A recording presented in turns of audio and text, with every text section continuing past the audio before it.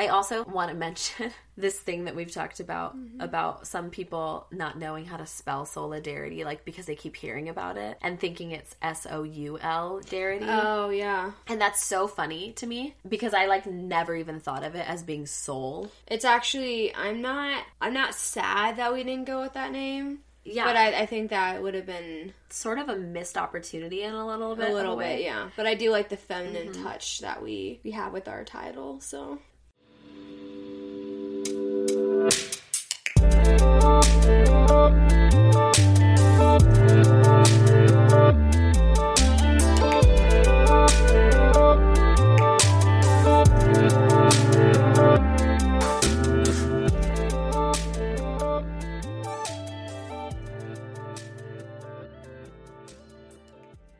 Hi, and welcome to Solidarity Podcast. This is Bridget. And I'm Kelly.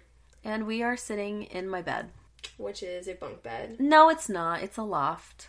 Whatever makes you feel better. It does make me feel better More because mature. I'm 28 and I cannot have a bunk bed. Whatever makes you feel better. Okay, great. Thanks. I receive and I accept. One of the things that actually bothers me right now about this is that I put this sheet on with the saguaros facing the wrong way. Downwards. I sleep the other way. Why would I do that? Wait, which... Like if this was facing the other way, it would be like me, like the arms. Oh, okay. Be like me when I sleep. I'm a saguaro. For those of you who don't know what a saguaro is, it's the classic cactus. The thing that you think is called a cactus or a saguaro is called a saguaro. But a lot of people who are listening to this are from here, so they know. Like what, 88%? Yeah, it's most. Yeah. Just most. Kelly and I wanted to spend today's podcast, or maybe, this week and the next weeks, depending on how long this conversation goes, talking about why we're single. And that's... Or at least why we think we're single. Exactly. So I want to say, like, why we're single, but it's assumptions. It's, like, what goes on in our head. And the reason this is important, in my opinion, is because I think this is how single life is. At least if you haven't been married before. You're like, why hasn't it happened for me yet? We ask that question to ourselves and we spend so much time rationalizing or making up, like, I don't know, excuses. And I just really wanted to share my heart and my vulnerability just because I know that you're all out there and maybe have thought the same things about yourself. And you might even have thought the same things about yourself and not be single.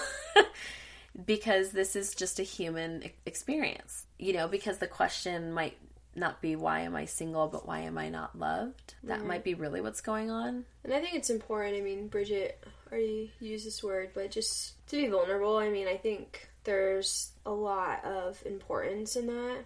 And a lot of ways that can really reach people, so I think some of the times that you feel most encouraged or most understood are the times in which you or somebody is being vulnerable and you're able to share the things that you feel or your perceptions and to hear somebody say, yeah, me too, that kind of... Exactly. That validation that, oh yeah, I'm not the only person that is dealing with this, emotion or feeling. Yeah, so we've been having a lot of fun doing podcasts with guests because we just play off of their energy really well. And I think something, and maybe you and I have talked about this before, but I think that we're really similar in the way that we just really love people. And so getting to sort of partner with you and loving whoever's sitting with us, I think it's a kind of a different experience than just me and you together. But what was happening was we kept having phone calls, Kelly and I. Like, Kelly calls me, and I love that. I love that you call me. And she'll just talk about something that happened. Like, she's gotten to hang out with Akarsh and Daniel, and she's just like, oh, it was so fun, and we're catching up.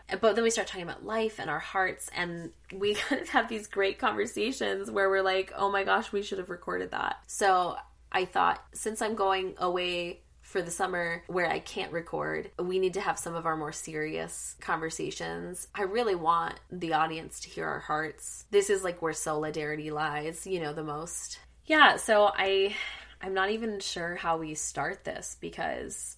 Do you want me to start? Yeah, do you feel ready to start talking about it? Yeah, Okay. I mean, it's... Is this the good question to ask? Why do you think you're single, Kelly? Yeah. It's hard. I mean, I think when I really sit down and think about it and really kind of like center my heart, and when I'm with people that know me really well and love me really well, the answers are much different than the answers that are just kind of like in my head day to day. Okay. Are like in my head when it feels like, oh, another guy that's not interested in me, or you know, whatever, when I'm in a kind of maybe like weaker state. So I feel like there's kind of two sides to how I will answer that question. So the first side would be, I think one thing I super struggle with is not feeling beautiful and just feeling like physically unattractive, and that's, like, another thing. I mean, we could spend, like, we're girls. Like, we could spend a whole hour talking about this, probably, but to try to break it down in a somewhat, like, timely manner, like, I think it's, like a true statement to say, I would not be, like, a model. Like, I am not your standard perfect body, like, perfect face.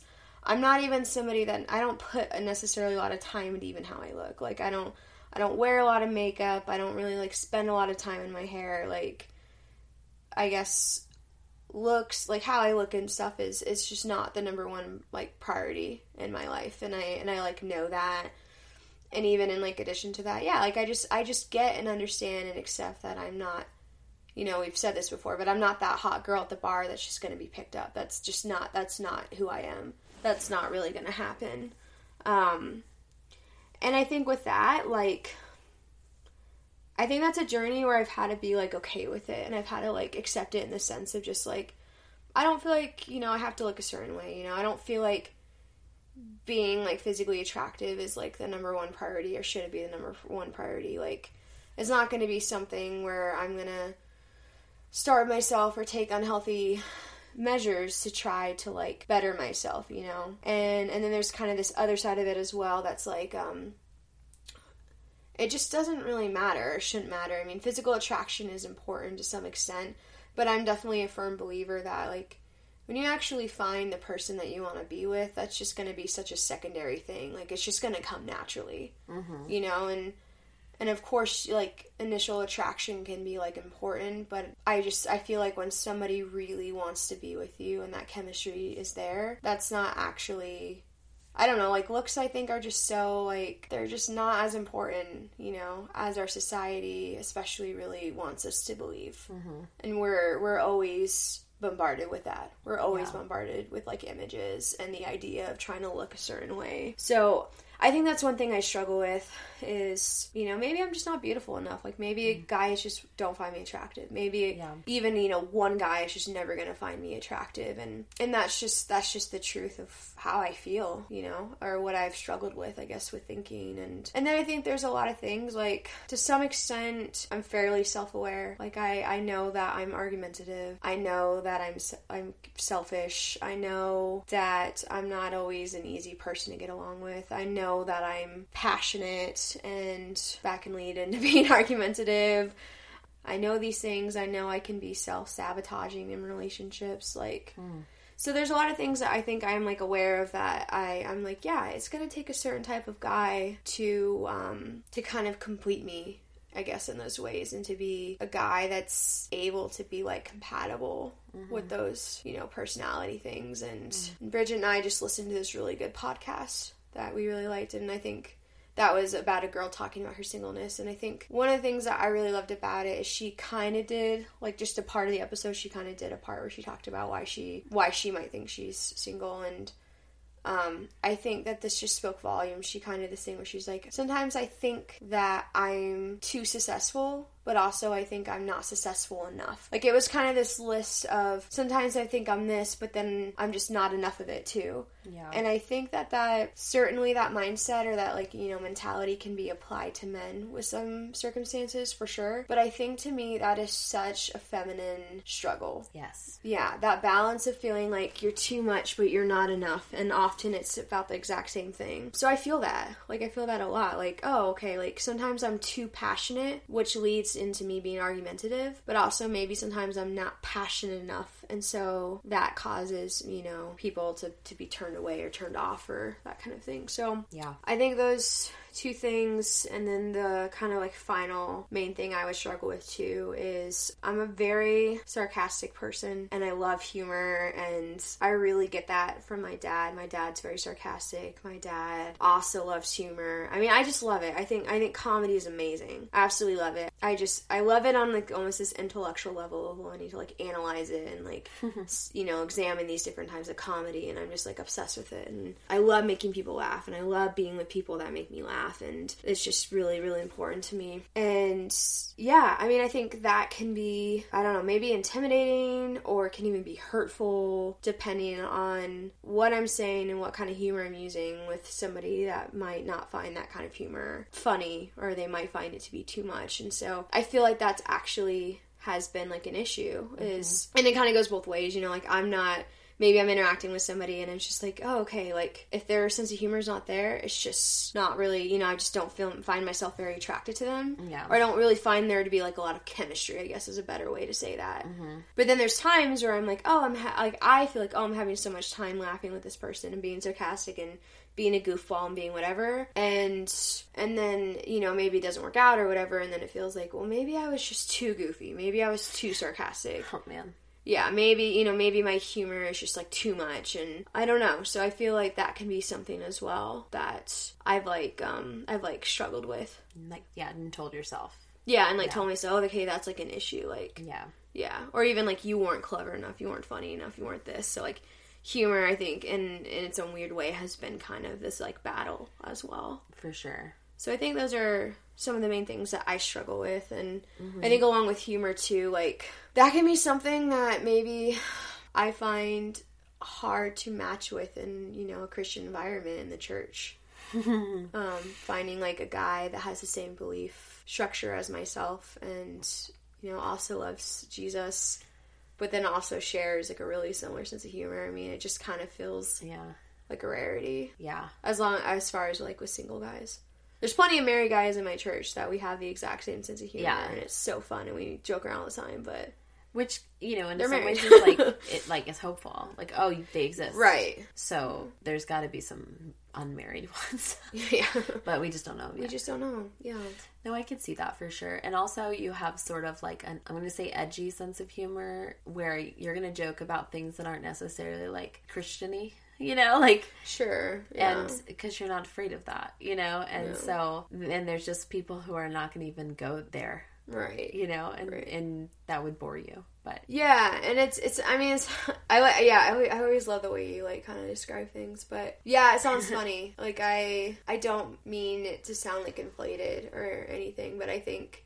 Yeah, I just think one of my stronger qualities is humor. I mean, that's something that I really love. And I think... In all honesty, that's something that's been hard about the podcast for me, is being, like, so judgmental of, like, oh, that joke was stupid. Yeah, like, oh, I'm not funny enough, or is my humor, like, coming off, and it's... Yeah, that's true. You have that, struggled with that. I have, for sure. And I'm sitting there, like, why?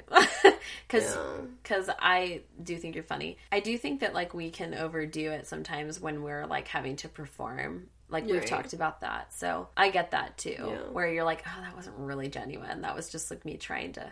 Yeah, and that's something I catch myself in, for sure. When I'm in any kind of environment where it feels, like, maybe tempting to be, like, an entertainer. Yeah. That's where I'm always kind of that hindsight. I'm like, oh, I don't really like that. Yeah. But it's just how it is. Yeah. So, exposed. You're exposed. Right. And that's great. Bridget, why do you think you're single? In simple terms, I would say just because I am. That's my best answer and most true answer. But that is not what goes on in my head, ever. That's like that is a good answer that honors me and you know. But the story of my romantic experience is one of a lot of me putting myself out there, and you'd think I would have lost hope by now, you know, and not tried again. But I really think love is worth it, and I believe that I would thrive in an intimate relationship. And I don't think that's a wrong or weird thing to think for any of us. So I'll do it again and again, and I'll have these wonderful guys who really love me, you know, deeply, but they just, for whatever reasons, will not date me. And it gets confusing. And there's so many times where it's like my coping with that is, let me rationalize why they have said no to me when they wanted a lot of my attention and love, or they put me in a position in their life that they shouldn't have, like of being someone important to them, and treated me like a girlfriend in a lot of ways. You know, it wasn't fair. But so I make up a lot of crap, and a lot of it has to do with them. Like, I want to say, oh, they're so dumb, they're such idiots, but like, I love them, so they're not really, and I have very great taste, so they're really amazing guys. But I think to myself, man, I've watched certain guys just go cuckoo ham over some girls. But I'll just tell this like little mini story. Zoe, my roommate, and I were at a local coffee shop. There was this really cute guy, like this barista, and he like had a, you know, tat that was like Christian or whatever, so you like know he loves Jesus, which, you know, favorite attribute of a human is if someone knows the answer to their soul. And so I was talking to him about his tattoo, and then Zoe and I go sit back down at our seats, and we're just kind of giggling about how cute he is and whatever. And I'm like, it's fine, like he probably has a girlfriend, because that's how it goes. Like most Christian guys have girlfriends because there's so many girls to choose from that are amazing, and she's probably just more adorable than I could handle even, and is just the cutest on Instagram, and is probably like becoming a teacher or a nurse right now. She's probably like a little bit younger than him. And I just named this caricature of a girl, right, that like is so unfair. It's like, oh, she's just Little Miss Perfect, and that's what guys want, and that's what's good. And so really what that says about me is that I think because I'm not tinier than I am, if I was just all just skin and bones and blonde haired and just a sweetheart, then guys would be falling over themselves for me. And I'm not. I'm not a sweetheart. Oh my gosh, if anyone described me as that, I would laugh. I'm so mean in my head. I choose to be kind though.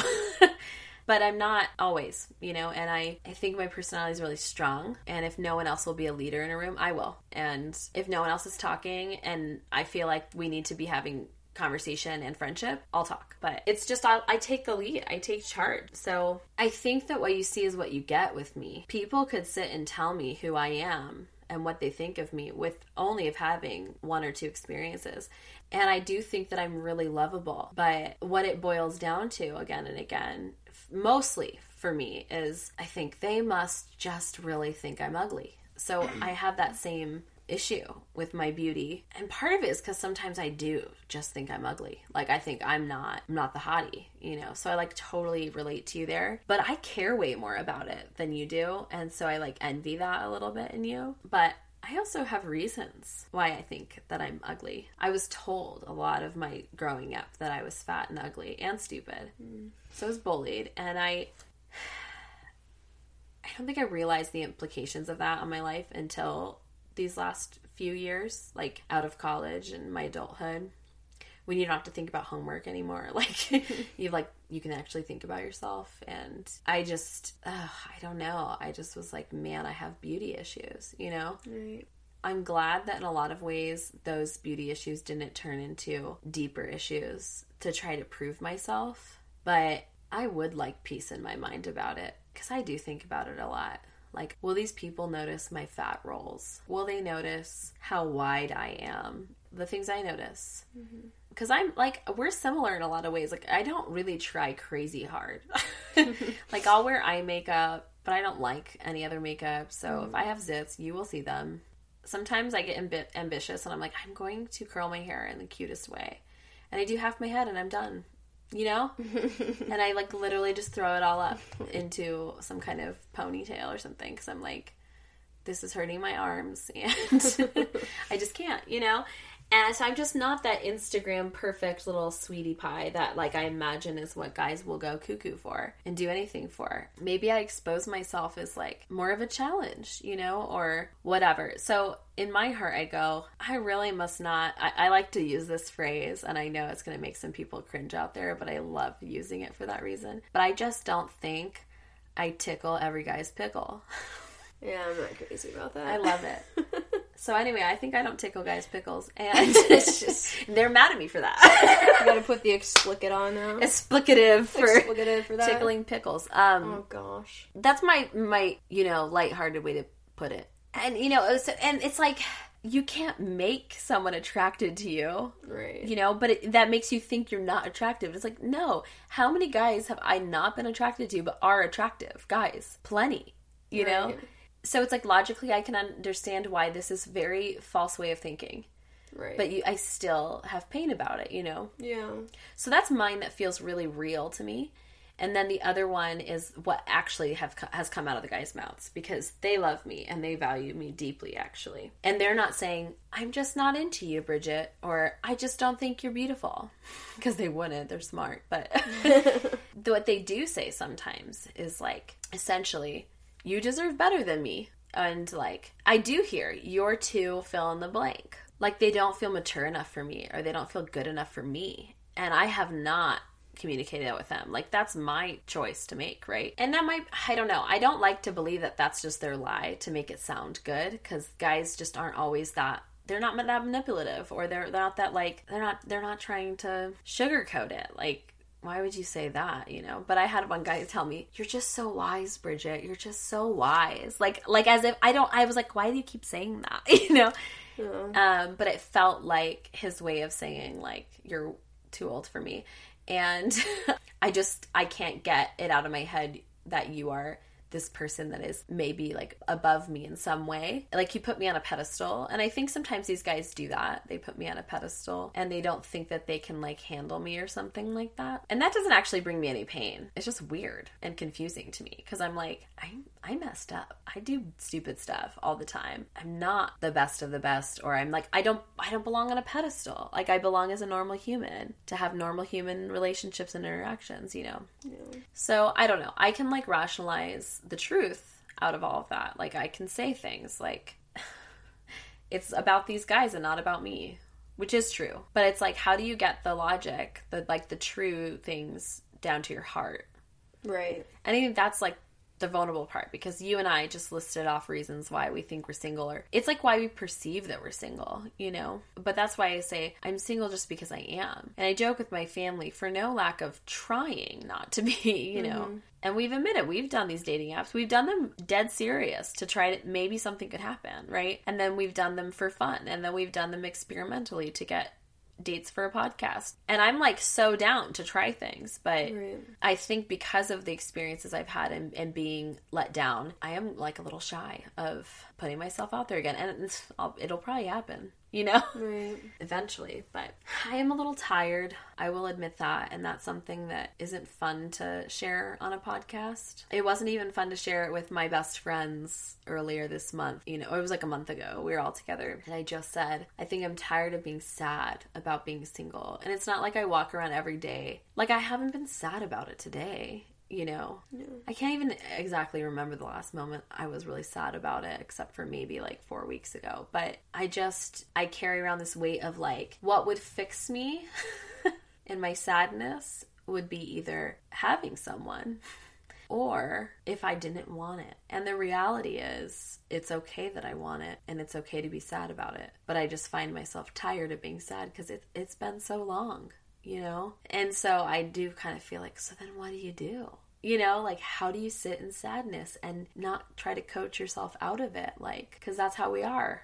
We're like, I think we're resistant to sadness. Like it doesn't feel like the state of emotion that we should be in, or is healthy to be in. I think that we're afraid of it, like more than anything. Like we don't want to feel it, or we're uncomfortable by it. Yeah, and I think a lot of my baggage with it is like not wanting people to perceive me as sad. Right. But I also know that because of my personality, people don't usually. People think I'm just floating around fine in life.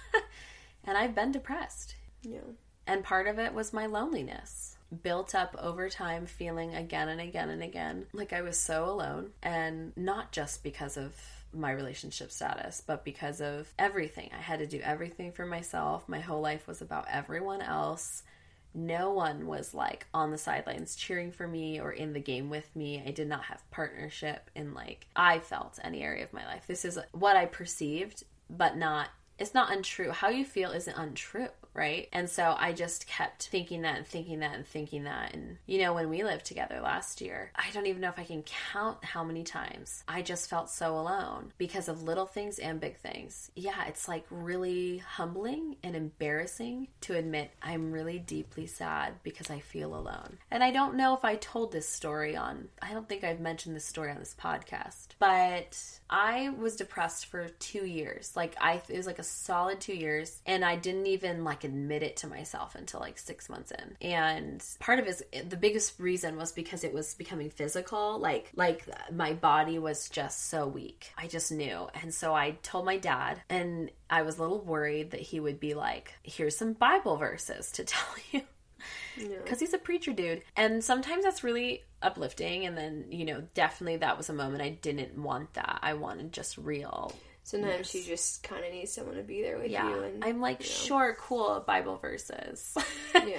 You know, it feels like a mask for like not knowing what to say. I think sometimes it feels like a barrier. Like it's easier to kind of like, you know, quote something or hand over a resource than it is to sit with somebody in pain. Yeah, and be like, I will be with you. Yeah. So I'm on the phone with my dad because I had just broken out in hives from head to toe, my entire skin surface. And I thought, oh, was it that Thai food I ate? But it wasn't anything different than I've eaten before. But in my soul, I knew, no, this is like my stress and my depression, like for sure.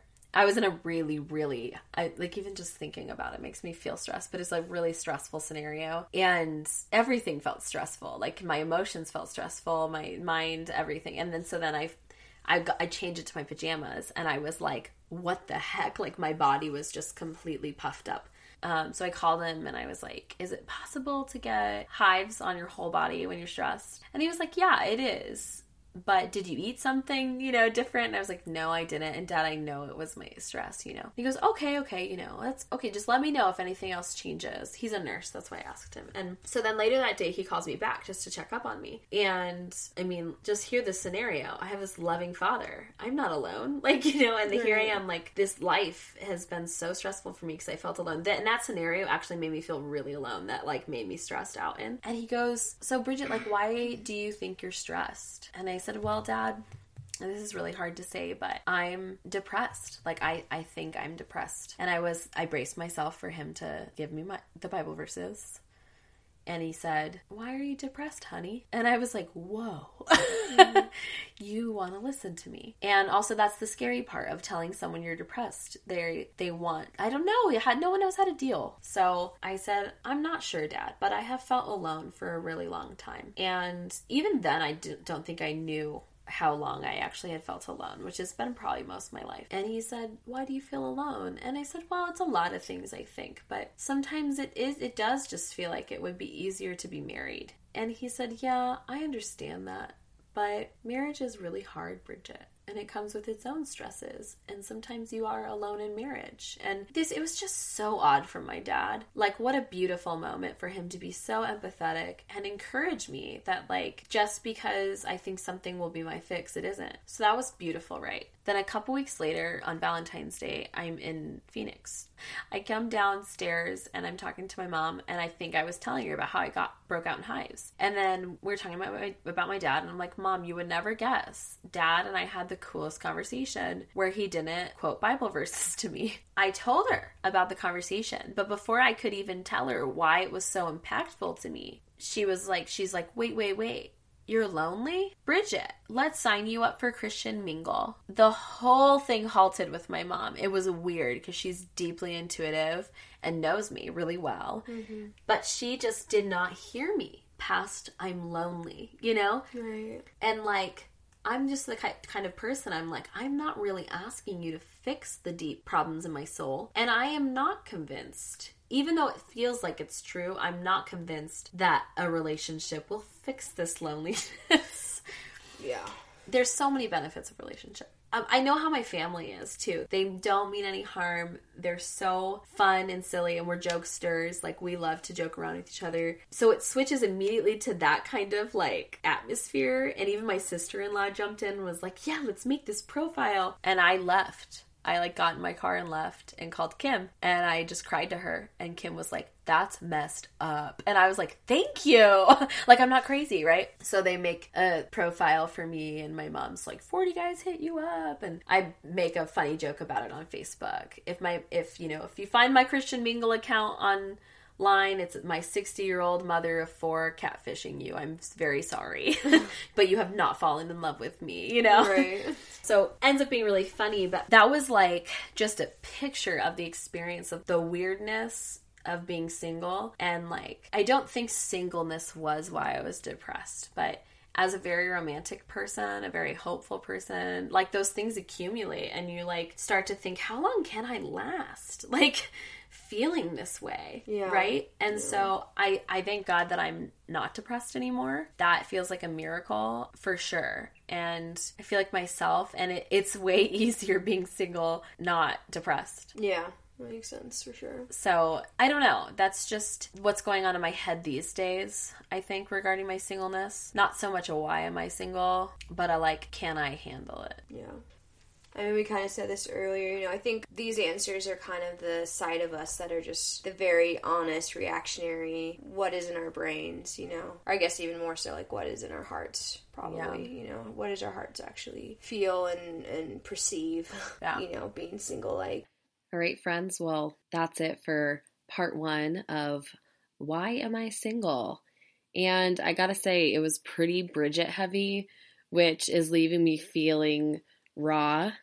If you know me in person, I am an open book, but there just feels like this extra amount of risk in posting it as a podcast, because there are people out there listening who you don't know me.